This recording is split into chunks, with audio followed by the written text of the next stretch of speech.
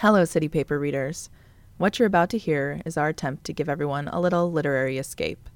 Listen, we love journalism, we really do, but after a year like this, we think we could all use a break.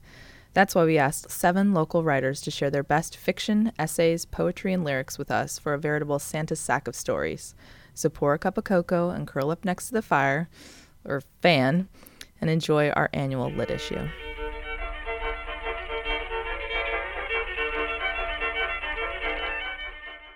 Why Can't His Name Be Stipe by Allende Moyer Waring.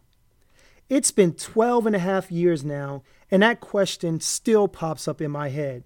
In fact, on most occasions while I'm enjoying a beer or two with friends and my wife is around, the story ends up popping up like Christmas elves at the mall. It just won't go away. And for good reason. We made a deal. She lost, I won. That's it. What was the bet about? I have no clue now, and I probably forgot hours after we made it. But I do remember one thing. We were having another son, and his name was going to be Stipe. Middle name, it didn't matter. But I knew it would fall in line with our overall thinking and belief in a name that was unique and memorable. So what's his name going to be, her mother asked. Stipe, I responded proudly, poking my chest out just a bit and flexing a little bit of that male muscle that pulsated through my veins. No, we're not. His name is not going to be Stipe, my wife promptly responded. What do you mean his name isn't going to be Stipe? It's not. I'm not naming my child Stipe. What ensued was a long conversation on the finer points of integrity and word is bond. This dug deeper into the importance of marital connectivity and proper spiritual alignment, all my terms, and ultimately led to our son not being named Stipe. Of course, I didn't give up so easily. I pushed for Stipe up until after our son was born, though I had already agreed to his name. Between you and me, I strongly considered telling the delivery nurse his name was Stipe when my wife was still groggy and feeling good from the epidural. Yeah, babe, you changed your mind and told me to name him whatever I wanted.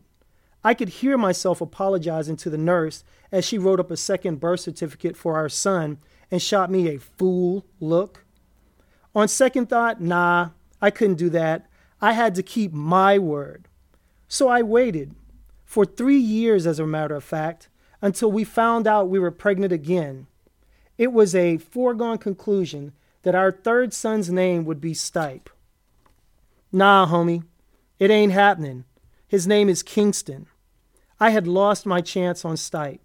That ship had sailed. The tide had come in and the beach was eroding. There would not be a Stipe in the Waring household. Well, kinda, sorta.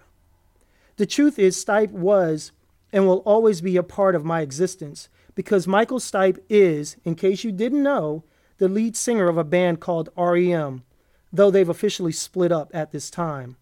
And that's my favorite band. Like, I'm a member of the fan club and had REM stickers on my bomber skateboard a couple of years ago while I was in my late 30s. It wasn't always that way. In fact, there was a definite period of time where I wouldn't even entertain listening to a song by REM. REM? What? There was a group of girls in my high school that loved REM and the Pixies, the Sundays, and everyone else of that same ilk.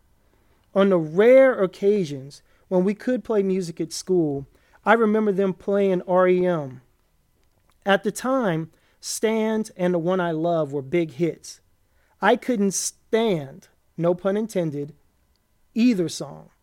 I was into Public Enemy, X-Clan, Guns N' Roses, Living Colour, EPMD, and a lot of everything else. Sure, I had always had an eclectic and varied taste in music, but the hippie southern rock love fest that came from bands like REM, 10,000 Maniacs, the Allman Brothers Band, and others simply were not my thing. Ironically, this all changed during the first semester of my freshman year at Morehouse College, a historically black school in Atlanta. Yes, the same Morehouse that produced Dr. Martin Luther King Jr., Atlanta Mayor Maynard Jackson, Spike Lee, Samuel L. Jackson, Edwin Moses, etc. Dear old Morehouse, that bastion of rock music, especially for bands with sexually ambiguous singers from Athens, Georgia, by way of St. Louis. Yes, that is where I learned to love REM. The truth is, Morehouse College, an all-male school, was full of guys just like me. Guys who had attended primarily white high schools, who at the time were in search of their own true identity, while navigating the social makeup of a school that fostered academic excellence, social aptitude, and endless competition, while also reinforcing an Afrocentric perspective to life. We were all there to grow and become leaders in our respective fields. This sounds precisely like the place to get reacquainted with REM, right? Right? It turns out for me it was. I remember sitting in my room one evening, and the familiar organ intro of Stan came blasting from 3 doors down across the hallway. It immediately caught my attention, and I went to see who was playing it. It was a guy named John from some rural city in Alabama. He was there with 4 other guys, and I believe they were playing cards. And listening to this? That evening, when everyone left, I asked John if I could borrow his tape. For those that may not know what a cassette tape is, Google it. I popped it in and began listening to every song on REM's first major record label release, Green. I listened to pop song 89, Get Up, You Are My Everything, Stand, World Leader Pretend, and The Wrong Child. Then I flipped the tape over and listened to Orange Crush, Turn You Inside Out, Hair Shirt, and I Remember California. Then I repeated the process. At the time, I didn't even bother to listen to Untitled, which would one day become my all-time favorite song. As I listened to Stipe's vocals and the melodic rhythms, I immediately thought back to myself sitting in my pre-calculus class in high school with Kim, Tess, and Allison. It was the last day of school. They talked about boys and surfing and wore shirts with REM and Ziggy Marley pictures on the front. As Green played in my dorm room, I drifted through many of my high school experiences and began to get homesick. Homesick? Me? I had been so ready to leave and go to college that I came 3 weeks early. I couldn't wait to get away from Hanahan. That is, until I heard REM. Reminiscing was refreshing, and it made me realize just how good things had been. When life was really simple and I didn't have to worry about scholarships and classes. I missed my old high school friends, and judging by the songs that drifted through the hallways, my dorm mates did too. Listening to Barry, Buck, Mills, and Stipe reawakened this rich creativity in me. I had known it was there. It made its presence known when I was in the 6th grade, but I had put it to rest. It was useless. Until now. I began to write down my thoughts, simple things at first, and then I got an idea to write a movie about my college days. As the years wore on, I dipped in between listening to the latest REM albums and truly ingesting their old ones.